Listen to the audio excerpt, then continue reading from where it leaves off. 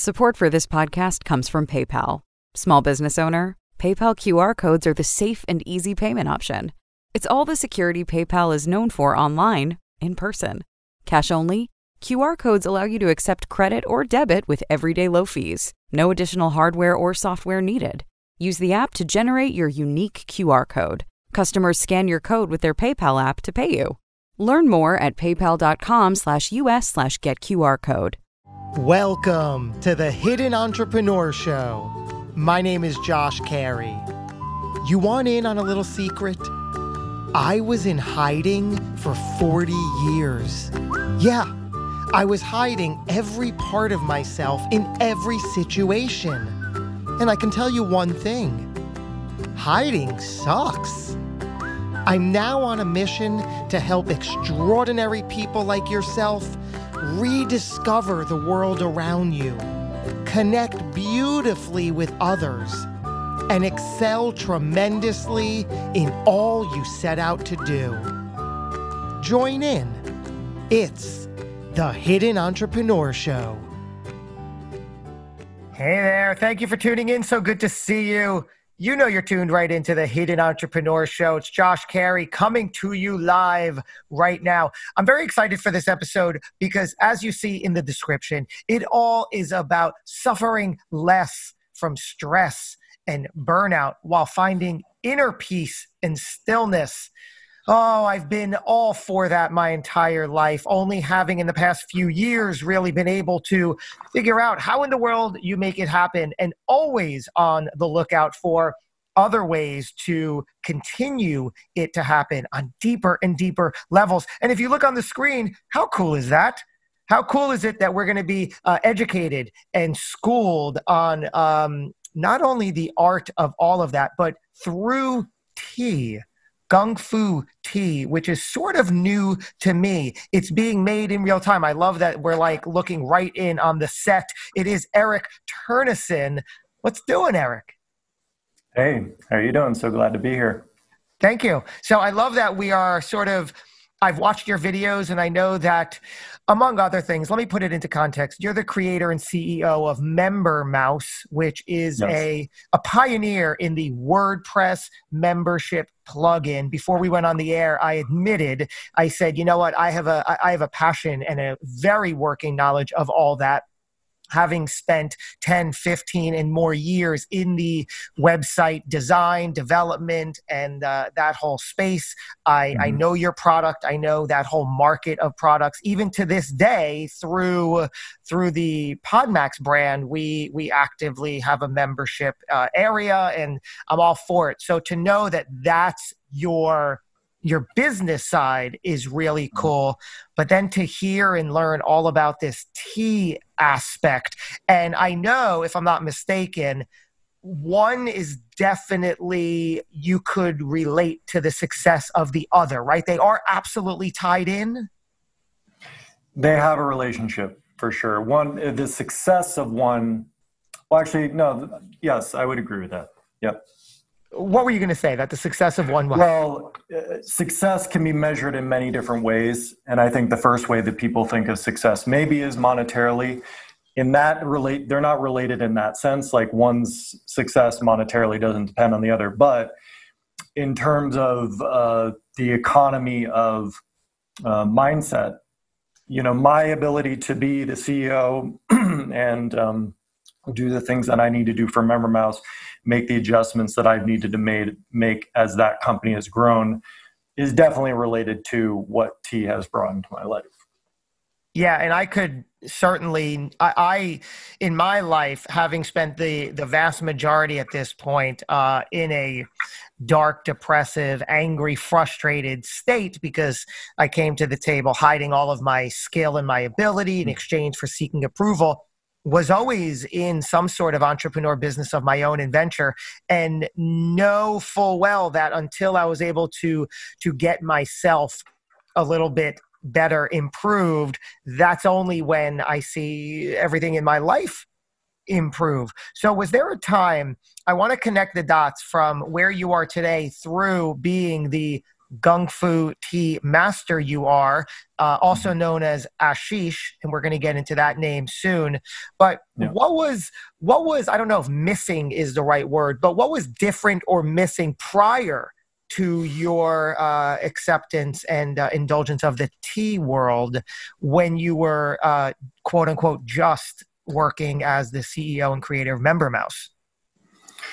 The image that comes to mind, especially when you're relating your story, is this kind of life as a blank canvas. And I think it comes to mind because when we're creating the masterpiece of our life, like, it's not necessarily that any of the previous things that we've drawn on it are bad. It's that they become a part of the story, and maybe we wouldn't do things now the way that we did then, but all of it had to go, from my perspective, all of it had to go the way that it went.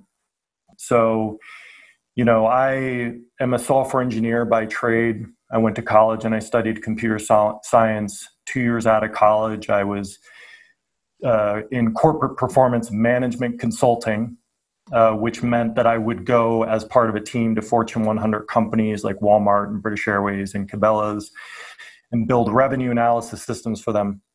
And I looked around and I saw the guys who were extremely successful after having done that for 25 years. And I was like, okay, that's not what I want my life to look like in 25 years. At which point I started looking at different vehicles potentially that could be where I could use my own energy to propel me forward. Because I think one of the important ingredients that I had naturally was the sink or swim on my own, as opposed to like a comfortable paycheck with predictable outcomes. Like, I would rather fail and have the opportunity for great success than be given some sort of comfort from consistency. So that's kind of how I got into the entrepreneurial path, which really,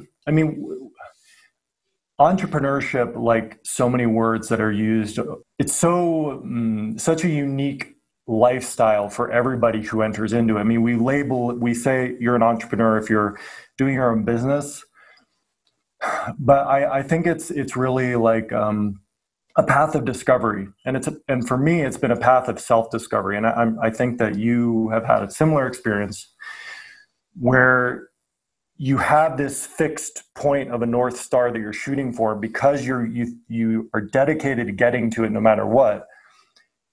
The obstacles that naturally come up, you're willing to push through them, Yeah. And through the discovery for yourself of Gung Fu Tea, which again is completely new to me, you've found inner peace for yourself, and now through that extent you help others find it for themselves. I'd love to go down this path for a little bit and really unravel that. When we're talking about inner peace and stillness, how can we define that first, so we have the groundwork of really what we're talking about? Well, the first thing I will say is I have opinions on this, but I'm, everybody, I'm not the expert on any of these topics, but I do have thoughts on them. From my perspective, inner peace is not a destination. It's something that you work at. You have an intention to be peaceful. And it's kind of like in the ocean, you may have the intention of surfing a wave. It's not in your control over what the weather is going to be like. It's not in your control how big or small the waves are going to be. But you've trained to learn how to surf the wave, and you'll do your best to deal with what comes. And your intention is to surf it. And I feel like that's a good metaphor for what inner peace is. It's not that you get to a point and then you can just sit back and relax. In fact, it's tested every single moment, whether your inner state is tested. And the path of inner peace for me is first and foremost having a constant awareness of what's going on internally, the internal weather, and then having tools to navigate that, having tools to decide, make the choice of how I am going to be in response to what's happening. In a lot of cases, I don't have control over those things that are happening. What was going on in your life on the opposite side of that prior to discovering this practice that really helped catapult you straight into it? Well, on the opposite side is a total lack of awareness, basically being battered by the waves of the ocean, being tossed about haphazardly, being subject to the weather of whatever was happening with my business, external environments, family relationships, world environments, just not even having the conscious awareness that that's what was happening, just feeling like, okay, this is life. This is, but a symptom of that was, I would say, a low-level depression. Like there's a film over the world. Like it just, and I can see this now because I have the benefit of perspective. Absolutely. At the time, it didn't look that way to me, but I can, in retrospect and in comparison, I can see that that's what I was dealing with. Because I just didn't have any tools to, I was always moving externally. I was always just dealing with, okay, I need to get these tasks done. This thing is coming to my life. I need to do something with it. And everything felt very reactionary. And I didn't have any real part to play in it. I didn't have any control over the situation. And it, you know, kind of like that rat race feeling is where I was, I would say. Now, as we've been talking, for those privy to the video portion of this, you're making tea, you're pouring tea, but I know it's much more ceremonial than that, right? Mm-hmm. Talk to me about the ceremonial aspect. So it's not just doing the thing. Right. It's words. Ceremony. What does ceremony mean? I mean, when I think about it, I don't personally think about it as ceremony, although it can appear to be ceremonial. Okay. And I'm sure that it is. I think of it as a practice. So yes, like when I'm pouring tea, when I'm doing all these things, what you perceive is what is happening visually on the surface. But there are many different levels at which I'm interacting with it at this point in time. But all of these things you go through a learning process. Like you've probably heard of the 4 stages of learning: unconsciously incompetent, then consciously incompetent. You become aware you don't know something, at which point you start learning, at which point you become consciously competent. And then at some point you imbibe it and you become unconsciously competent. So I would say at this point, I'm unconsciously competent at what I'm doing. When I first started, it was all about the mechanics, and I had to really think about how much leaf is in the pot, what temperature water am I using. It was very mechanical. But now that the mechanics are just part of my situation, what this becomes is a vehicle for awareness, really. Because really, when I'm doing this, I'm tuning into all sorts of different subtle energy. And it's really not about the tea. It's like 10% about the tea. It's 90% about a lot of other things. I'm so glad you brought that up, because that was going to be my next thought. How much of this whole entire process, this experience for you, is actually about what the ingestion of the liquid provides you? That's just sort of like the cherry on top, if you will. Well, it's my relationship to it now. In the beginning, it was closer to 100%. Like when I had my first experience with tea, being served tea in a ceremony, it was 100% about the tea because, well, there's many nuances to all this, but my experience at that time, it was 100% about the tea. It had such profound energetic impacts on my body, like muscles relaxed, and my thoughts just immediately quieted down. So tea has the ability to do those things on its own. So when I've done hundreds of tea ceremonies and I've served people, and pretty much the same thing happens across the board all the time when people come and sit at the table. Within 5 minutes, they'll start sharing things that are very personal and are clearly things that needed to come to the surface to be some sort of release for them. Something that was creating some sort of internal tension, usually emotional tension. And just within minutes of sitting at the tea table, complete strangers, this happens. And that's a combination of the tea, and it's also a combination of what I'm doing as the person serving tea, because ultimately as the one serving tea, and this is why for me at this point in the practice, it's less about the tea. It's about holding space. It's about creating a container which facilitates certain things happening. Where does the person listening who is not there yet, right? They're Yes. not into this world yet. What do they need to, what's the first step we need to open ourselves up to? You know, I know we need an open-mindedness to, but what's going to really get us closer to embracing this? Well, I would say there's nothing that is needed other than what's already there. Meaning, if you sense that there's an interest in this, that's all that's needed. If there is no interest, then there's no interest. And this happens to me when people come to sit for tea with me. I can always tell when there's somebody at the table who wants to work with tea. And that's because tea is the particular vehicle for that person. Now, tea as a practice, the benefit of it as something, it's a meditative practice. It helps. It's kind of like a moving meditation. So the reason, meditation is profoundly important to developing a relationship with ourselves. And tea doesn't need to be the thing that is for people, but what is absolutely needed as an ingredient for people working with the developing meditativeness is a consistent practice in one form or another. Whether you go on a daily walk, you work with tea daily,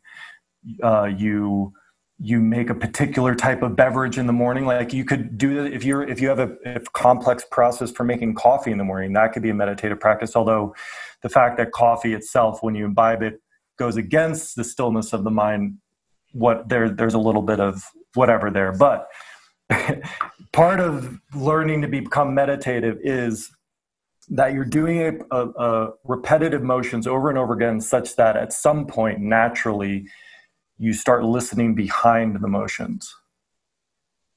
If that makes sense.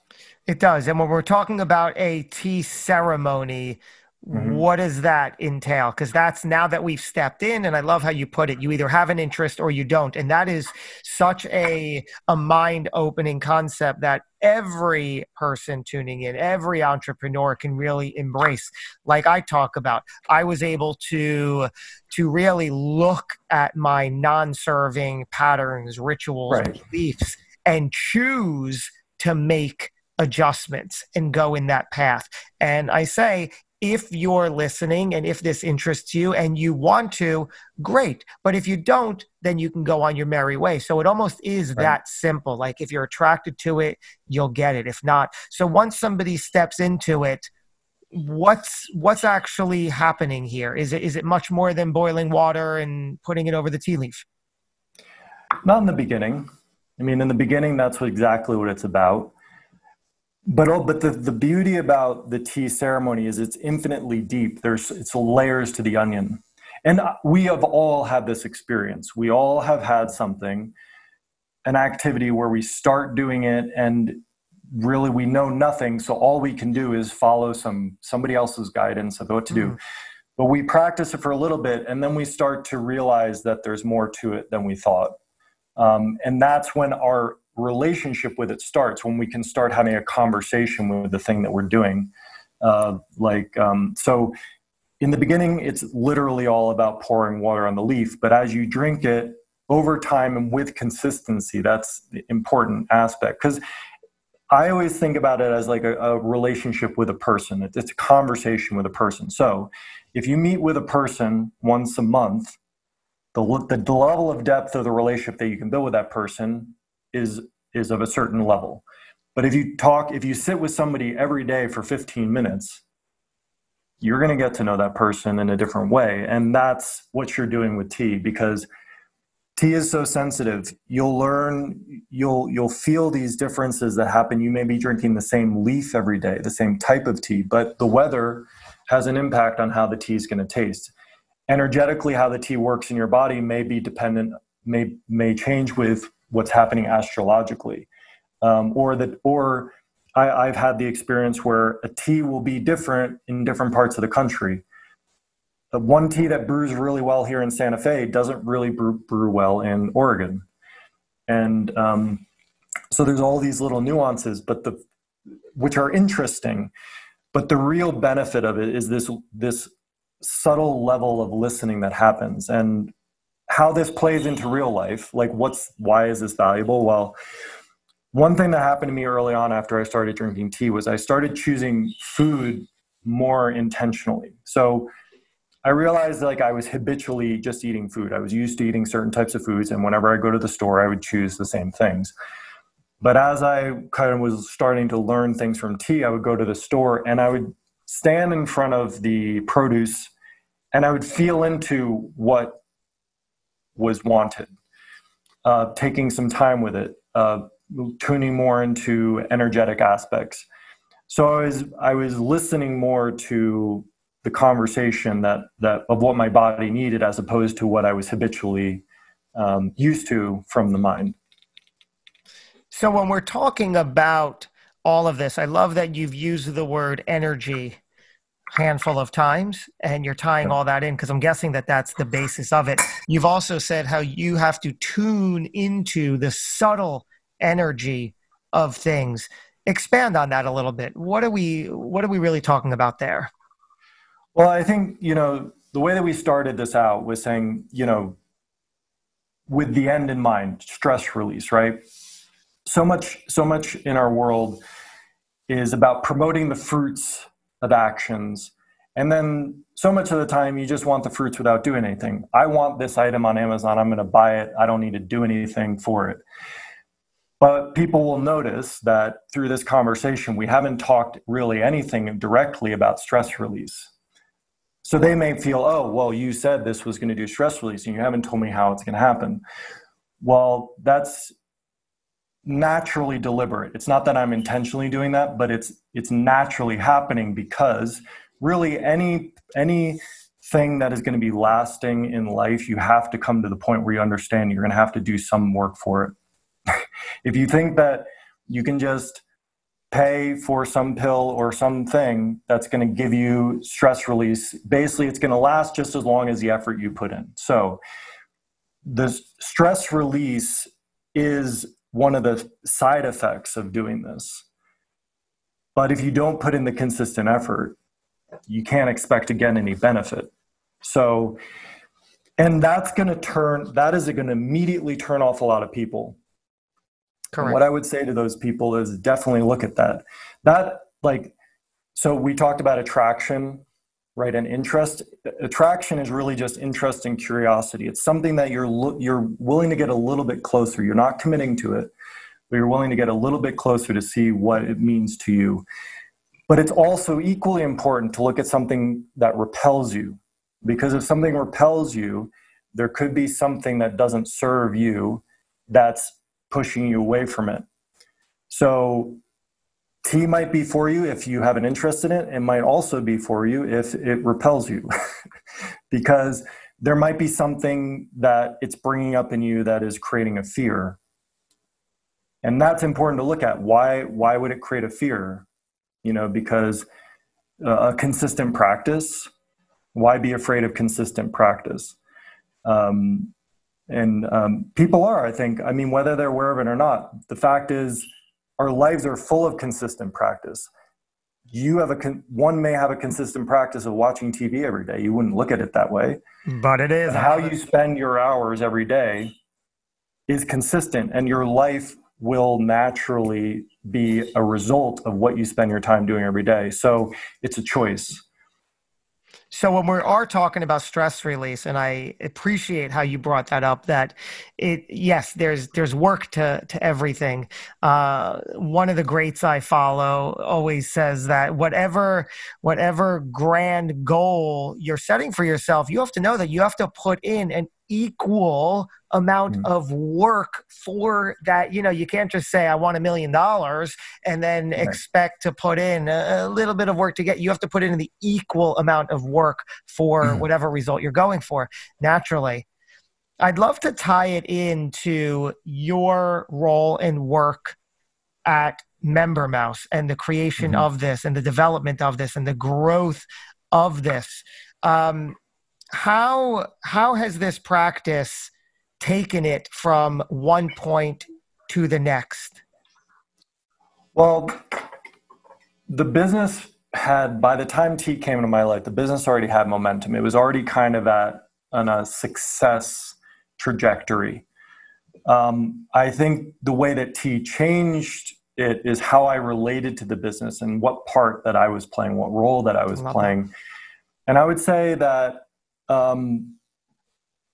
my trajectory in the business prior to T was somewhat cancerous, and cancer is basically this natural parts of the body that continuously grow and feed themselves when really they shouldn't be. So it's activity that's happening without rest. Constant activity, constantly. What's the next thing? What's the next thing? What's the next thing? And I think entrepreneurship as entrepreneurs, we can naturally fall into this challenging cyclical behavior because so much of the beginning of the entrepreneurial journey requires this type of investment. It does require, like just getting anything started, getting an engine started, building momentum requires a certain consistent force of effort over time. But I think that there can become an addiction to that. There can become an attachment to constant activity, constantly trying to get to something else, not necessarily seeing where one has gotten and where one has arrived and saying, okay, this is enough for now. So I was in a position where I was constantly trying to get to somewhere and never arriving. So when T came in, it kind of like put the brakes on, helped me kind of like build a connection with myself, learn that I needed more rest in my life. Just like in music isn't just constant sound, it's about sound and rest. And the pattern of that is what creates the sonic experience of music. And so it's the same in life. You're just constantly moving. You're just like this. You're basically a disharmonious sound that's blasting out into the world. But if you can take rest and pause in your life, you become a more interesting presence. And so the way that manifested in my business, me coming to that relationship with myself, is I automatically had to start delegating more because if I'm not going to do these things, who's going to do these things? So putting people in positions where they could add value to the company. But then it was also about not only giving people tasks to do, but saying, okay, where does the community of the company want the company to go? Not thinking that it was my sole responsibility, like relinquishing some attachment to what Member Mouse would look like in the future and allowing people within the company, the customer community, to kind of like all of those voices help drive and dictate where things were going to move. So really letting go. And the very surprising thing to me is that the more that I did that, the less work I needed to do for things to move forward. Whereas before I thought in order for things to move forward at all, I would have to constantly be working. But in actuality, the less that I do and the more that I allow others to be a part of things, the more things can move forward without my specific efforts, except in areas where I'm particularly inspired to do it, Hey there, entrepreneurs. Eric Cabral here, founder of On Air Brands and host of the Entrepreneur Circle and Capital Hacking. I wanted to share something truly unique with you that we've created called Pod Max, which is an amazing opportunity to connect you with major podcasts to help you share your fascinating stories with their communities. This unique invitation-only event includes interviews with you on top-rated business podcasts all in one day. It also provides a unique networking opportunity with high-performance guests and thought leaders who are authors, coaches and consultants, investors, speakers, executives, you name it. These are the type of people that you need to be around. We also provide industry expert keynotes to hit our stage to share insights on podcasting, investing, marketing to help you take things to the next level. And the cool thing about PodMax is that it has a multimedia agency engine behind it with on-air brands to provide social media promotions before and after the event to share your brand new shows with your network. So hit the apply now button at podmax.co, and I hope to see you at the next PodMax event. So Member Mouse is obviously a very successful software, a product. Like I said, it's a WordPress membership plugin, pioneered, one of the leaders to date. How can we talk about what's been in place to really account for that the entrepreneur tuning in can really learn from, because it's a competitive market. I know that. It is now. Okay, so maybe that's part of the answer. It is now. Yeah. So then how do you stay ahead of the game? How do you, in such a competitive market, even today, how do you maintain that? And how has that been the journey for you? Well, I think that listening is an important part of the process. I was talking to a long-term customer of mine yesterday for a podcast interview that's going to be coming out on my podcast. He runs a site called Backpacking Light, and he's been running that site since the early 2000s. And we talked a lot about the importance of this, and he's gone through many different site iterations. And I asked him, well, how did you determine when you needed to do a new site or when you needed to improve a funnel process or something like that? And he talked about discovery, which ultimately I think is synonymous with listening. Your customers will tell you, your audience will tell you when it's time for you to do something. And I think that the enemy of being an entrepreneur is being egotistical and thinking you know what people need. Obviously, you're bringing something to the table, but it has to be 50% what you think people need, and then 50% putting it out in front of people and seeing how they respond to it. Because that will tell you really where the opportunities are. And I made this mistake in the beginning of Member Mouse. I thought I knew what people need, and I spent 2 years building an MVP, only to find when I released it that I should have released it like a year earlier so that I could get the feedback that I waited a year to get.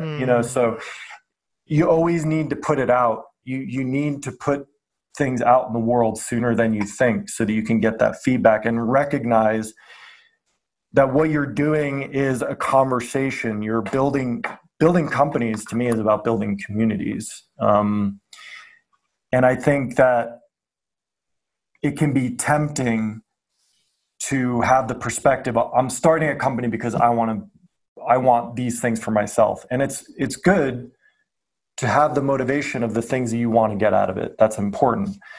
But if that's your only motivation, then you're going to end up making decisions that can end up getting in your own way, so to speak.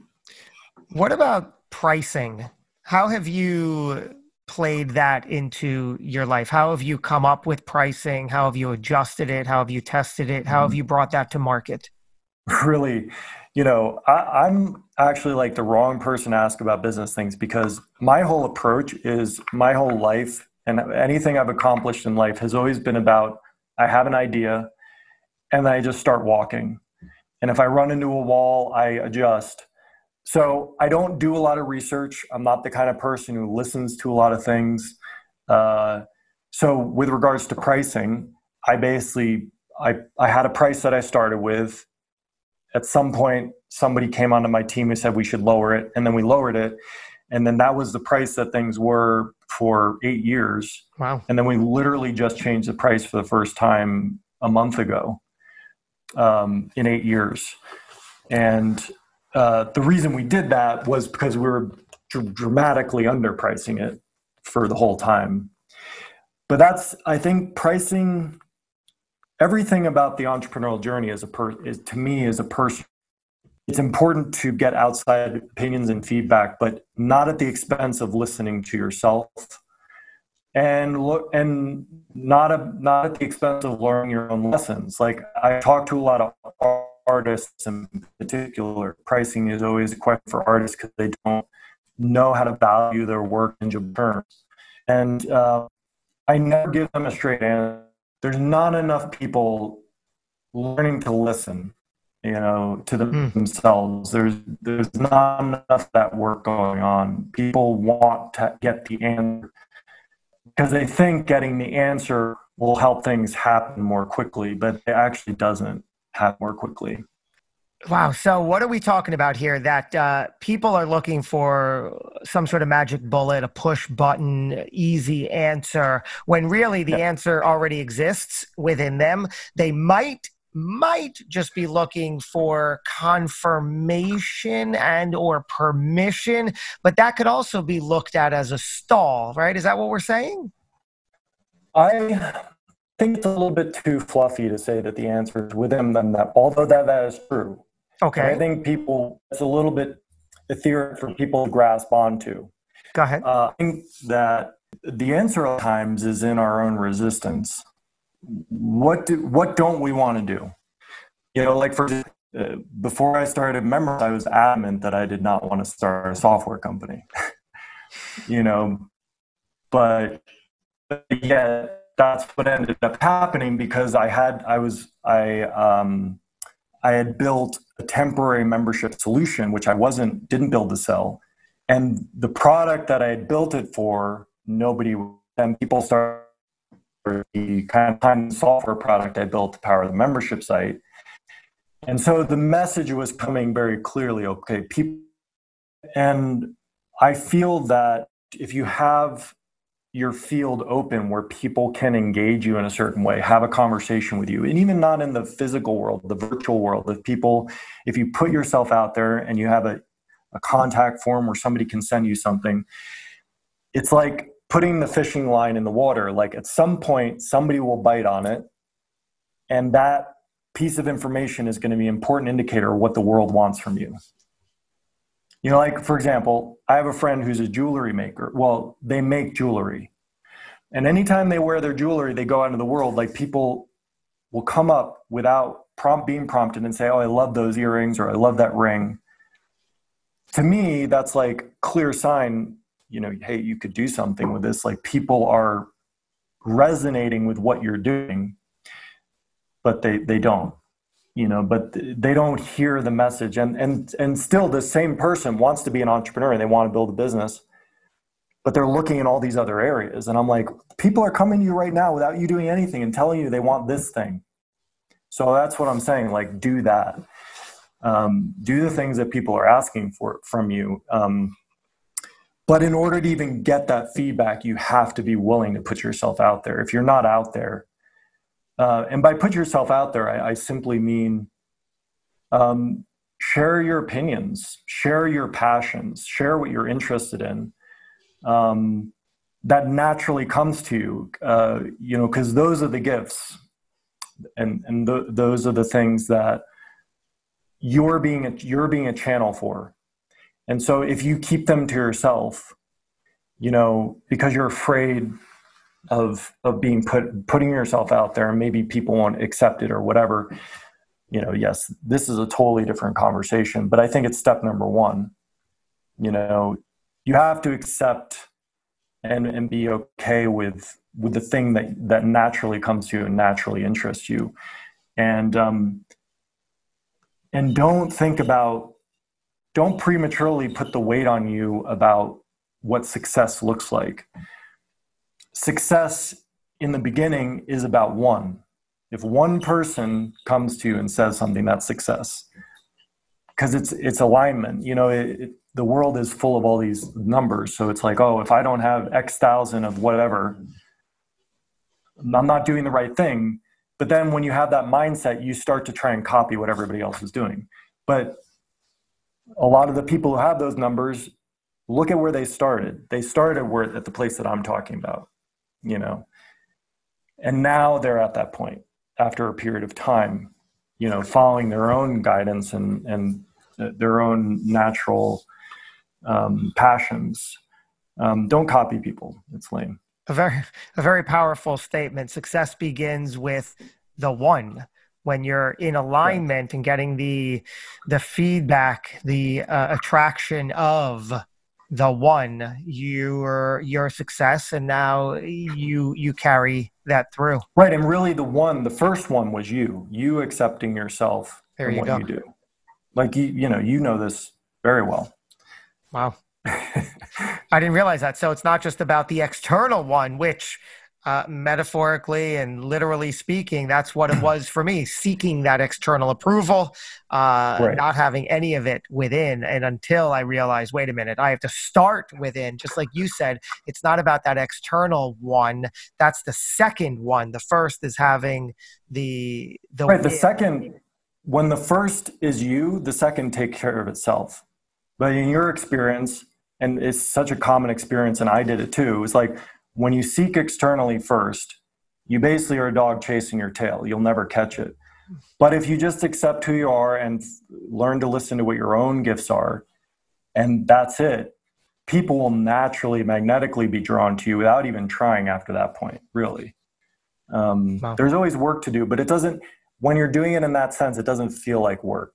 It all kind of takes care of itself. And that's kind of been my experience with Member Mouse too. Like it's hard for me to take credit for what happened with Member Mouse because all I did was I was just like blindly walking a path according to whatever my guidance was. I mean, I remember 3 years in being in my girlfriend at the time's apartment in New York City. Member Mouse hadn't gone anywhere at that point. Kajabi, who's a competitor of Member Mouse, was also starting at that time. But Kajabi's founders were a lot more experienced. They're very good at marketing and still are. So they knew how to get products out there. I knew how to build stuff, but they knew how to get stuff out there.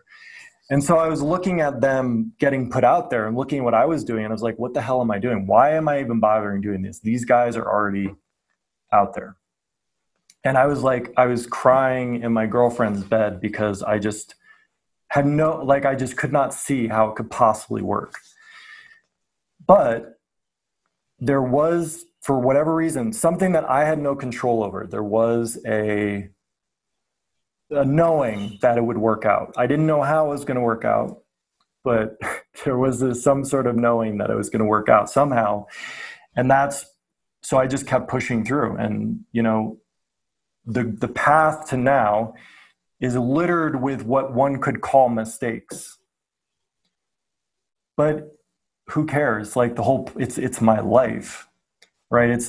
And I am who I am because of all the things that I went through.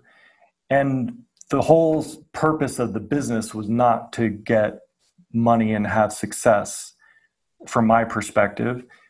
It was to live my life according to the guidance that I had. And Member Mouse was a part of it at the time. Just like if you have a child, that child is going to teach you things. Business is a child in a way, and it's going to teach you things. And so you got to come to it with that attitude, with that knowing that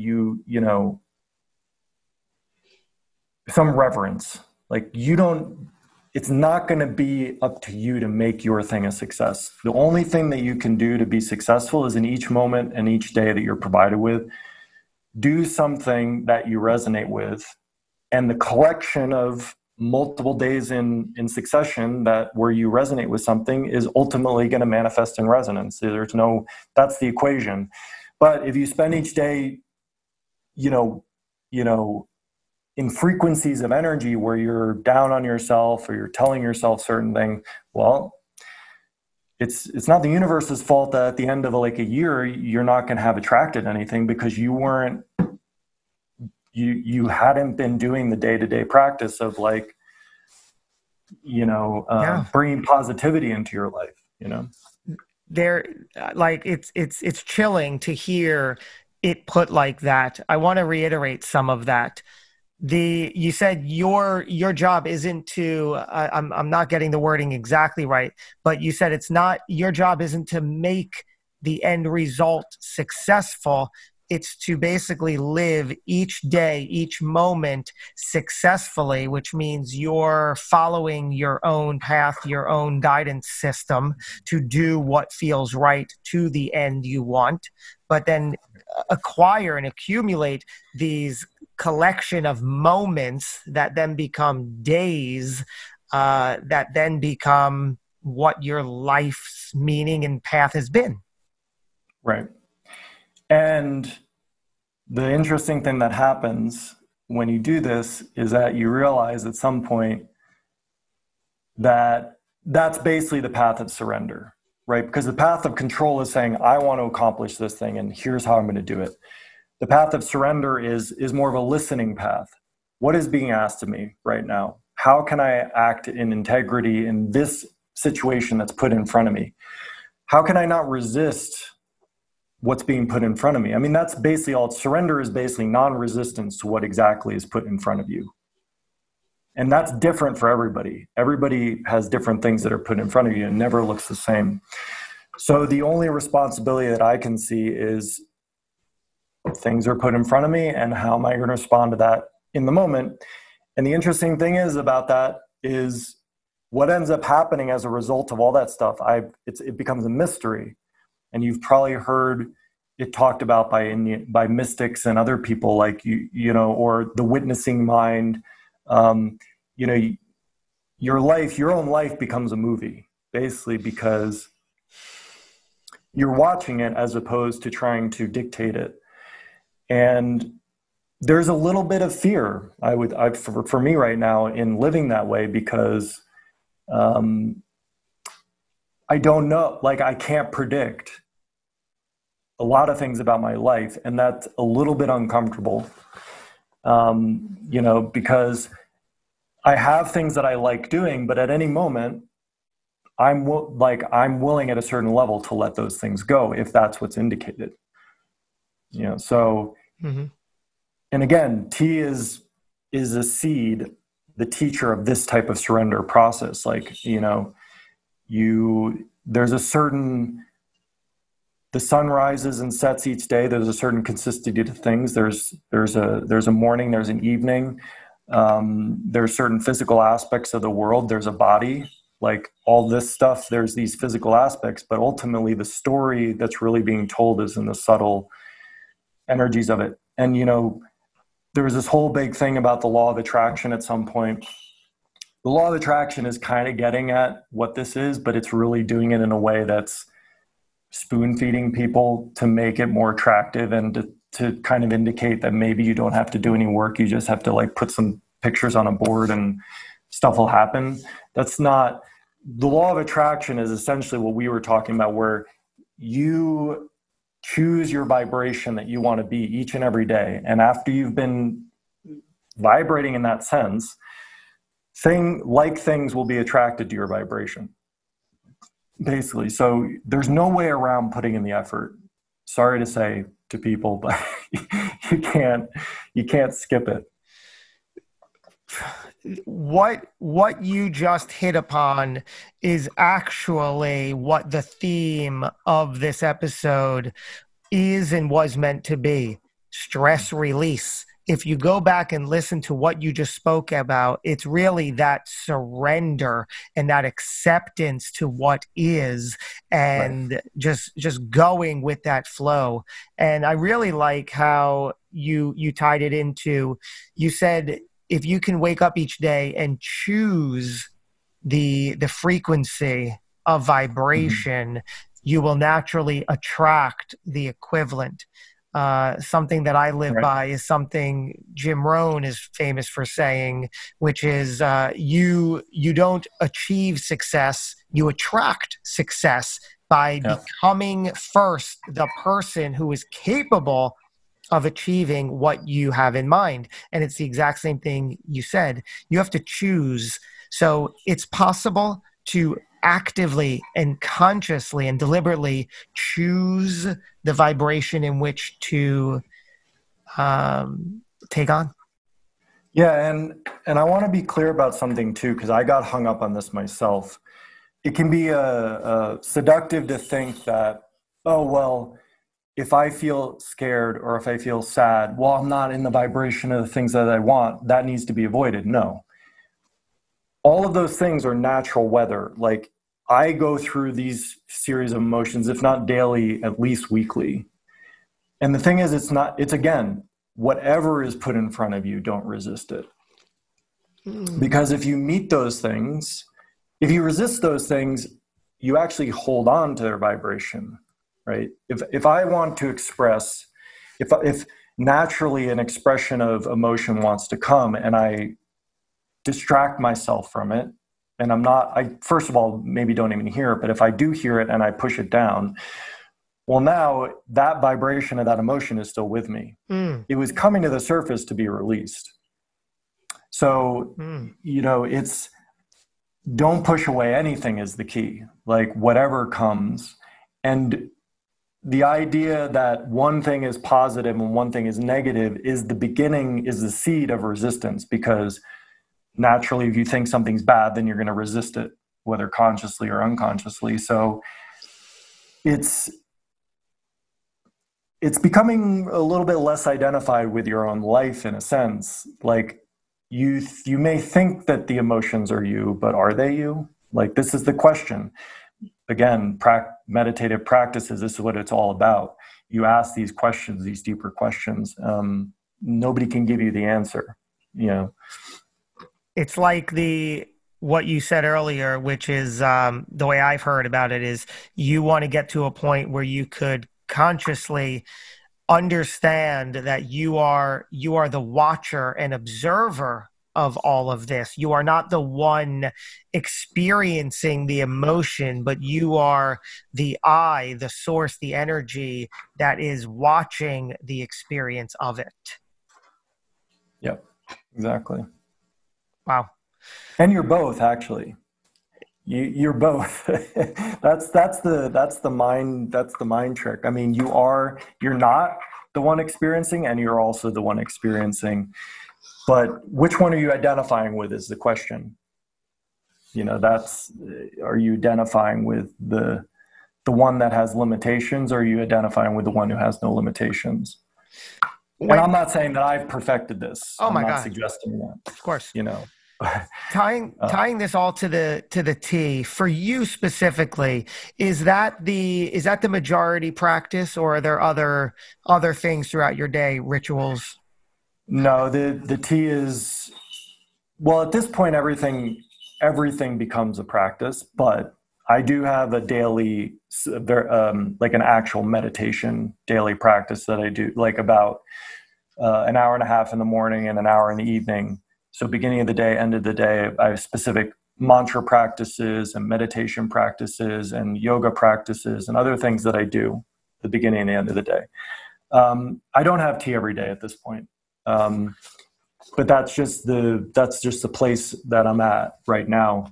But all the lessons that I've learned from tea, I try to carry into, and meditation, I basically trying to carry that into whatever I'm doing. That's not a place to start, I would say. It's definitely, or really attain to, but that's just where I am now. Trying to be present and listening to internal things while at the same time being engaged with external things. Can you tell us about a time where you were overcome with fear and you knew that you could have easily cowered in the corner, but you were able to find the courage and power right through what needed to be? Lots of times. What's not coming to me as a specific instance. I mean, there was that story that I related to about the Kajabi early on. Absolutely. And there's many of those instances of those things. But what I would say, like, in all of those instances, I don't feel that it was me who came up with the power to push through it. And that's what I said in that story. Like, there was something beyond me, like some trust. I couldn't see it. And it reminds me of the story of, Jesus walking with someone in the sand, and they're leaving this series of footprints. And then the person who's walking with Jesus starts to go through a hard time in their life. And then when they come out of that hard time in their life, they look behind, they only see one set of footprints in the sand. And they're like, well, why did you leave me at the time when I needed you most? And Jesus or whoever, it doesn't matter who the personage is, but the higher being says, well, I was carrying you. That's why there's only one set of footprints. So that type of experience, so we all have the capacity and the gift of that grace, where we have these hard times that come. And I would say as long as we don't actively work against that, we will be helped to be carried through it. And even if we do actively work against it, we'll still be carried through it. I always get this image of life is like a slide. We're all going down the slide, but you can choose to go down the slide just straight, or you can put your legs out, at which point you're still going down the slide, but now you're like hitting your head, as you go down. So resistance is putting your legs out. The momentum and the force of the slide, the momentum and the trajectory of our lives is a given. It's happening. So we can either accept it and work with it or go against it. Either way, it's going to end up where it's going to end up, but it'll be less painful as an experience if we work with it. I will leave you with this final question that I ask of all my guests. Eric Turnison, how would you like to be remembered? I actually would prefer not to be remembered in a mental sense. If there's any legacy that my life leaves behind, I would prefer it to be an experiential one where it's just like something where I don't know whatever it is, if it's a memory or if it's a physical thing like that, it brings people a sense of peace to experience, or stillness, to experience a memory, or being in contact with some object that reminds them of me. Like I only would want for other people what I want for myself, which is peace. And so that hopefully, if I live my life that way, then naturally that vibration should carry forward after I'm gone. And I also don't mind if people don't remember me. That's fine too. Wow. So much intrigue there. I really appreciate that answer. How can the person listening follow up with you and keep the conversation going? So if you're interested in the tea stuff, there's learngungfutea.com, gongfutea.com. There's a course on there. There's free tea hangouts that I do every week that you can attend to get more of a taste of what's going on here. If you're interested in MemberMouse, membermouse.com. If you're interested in me in general, like I also compose orchestral music and I do kind of videos. I create videos from time to time that talk about these types of concepts that we get into here, philosophical things and whatnot. ericashish.com is my personal website. So those are the ways. Absolutely wonderful. There was a lot of, like you said, there might not have on the surface felt like tangible, specific things, but really when you listen, which is all ironic to this episode specifically, when you listen beneath the words that were used, everything we're going for is really there, isn't it? Yeah, please don't think about what we've talked about. There's please truth don't to go that. back and take notes and all that. Don't do that. It's like if you're going to experience a sunset, you sit there and you be in the presence of the sunset. You don't take your phone out and take pictures or whatever, like that's again, one of the lessons of tea. Like you just be with the tea, and what you get, you may not be able to consciously and mentally grasp, but ultimately something was communicated. And the more you try to find and dissect, it's like, try and dissect a rose and figure out why everybody loves them so much. Well, you'll end up with a bunch of pieces on the table. So don't do that. And of course, the first lesson of Fight Club is Don't talk about Fight Club. There you go. I think that's what we're saying. It's absolutely powerful. Thank you, Eric. Thank you, Ashish. Your AKA your what is it? Your spirit name? What is it called? Yeah, it's a name that my meditation teacher gave me. So it's a name that I use to remind me of having the intention to be a blessing in this world as much as possible. So wonderful. Wow. Really, really extraordinary. Deep. It's like we said, it doesn't need to be reiterated. It's really layers deep what we spoke about. And when the time is right for all of us, it'll hit home. So I want to thank you, Eric, for spending your time and sharing your tea with us today. Yes. Thank you so much, Josh. And thank you, everybody, for tuning in to this episode. Really, really nice of you to have your time spent here. We're going to do it again before too long. Until we do, as always, go get them.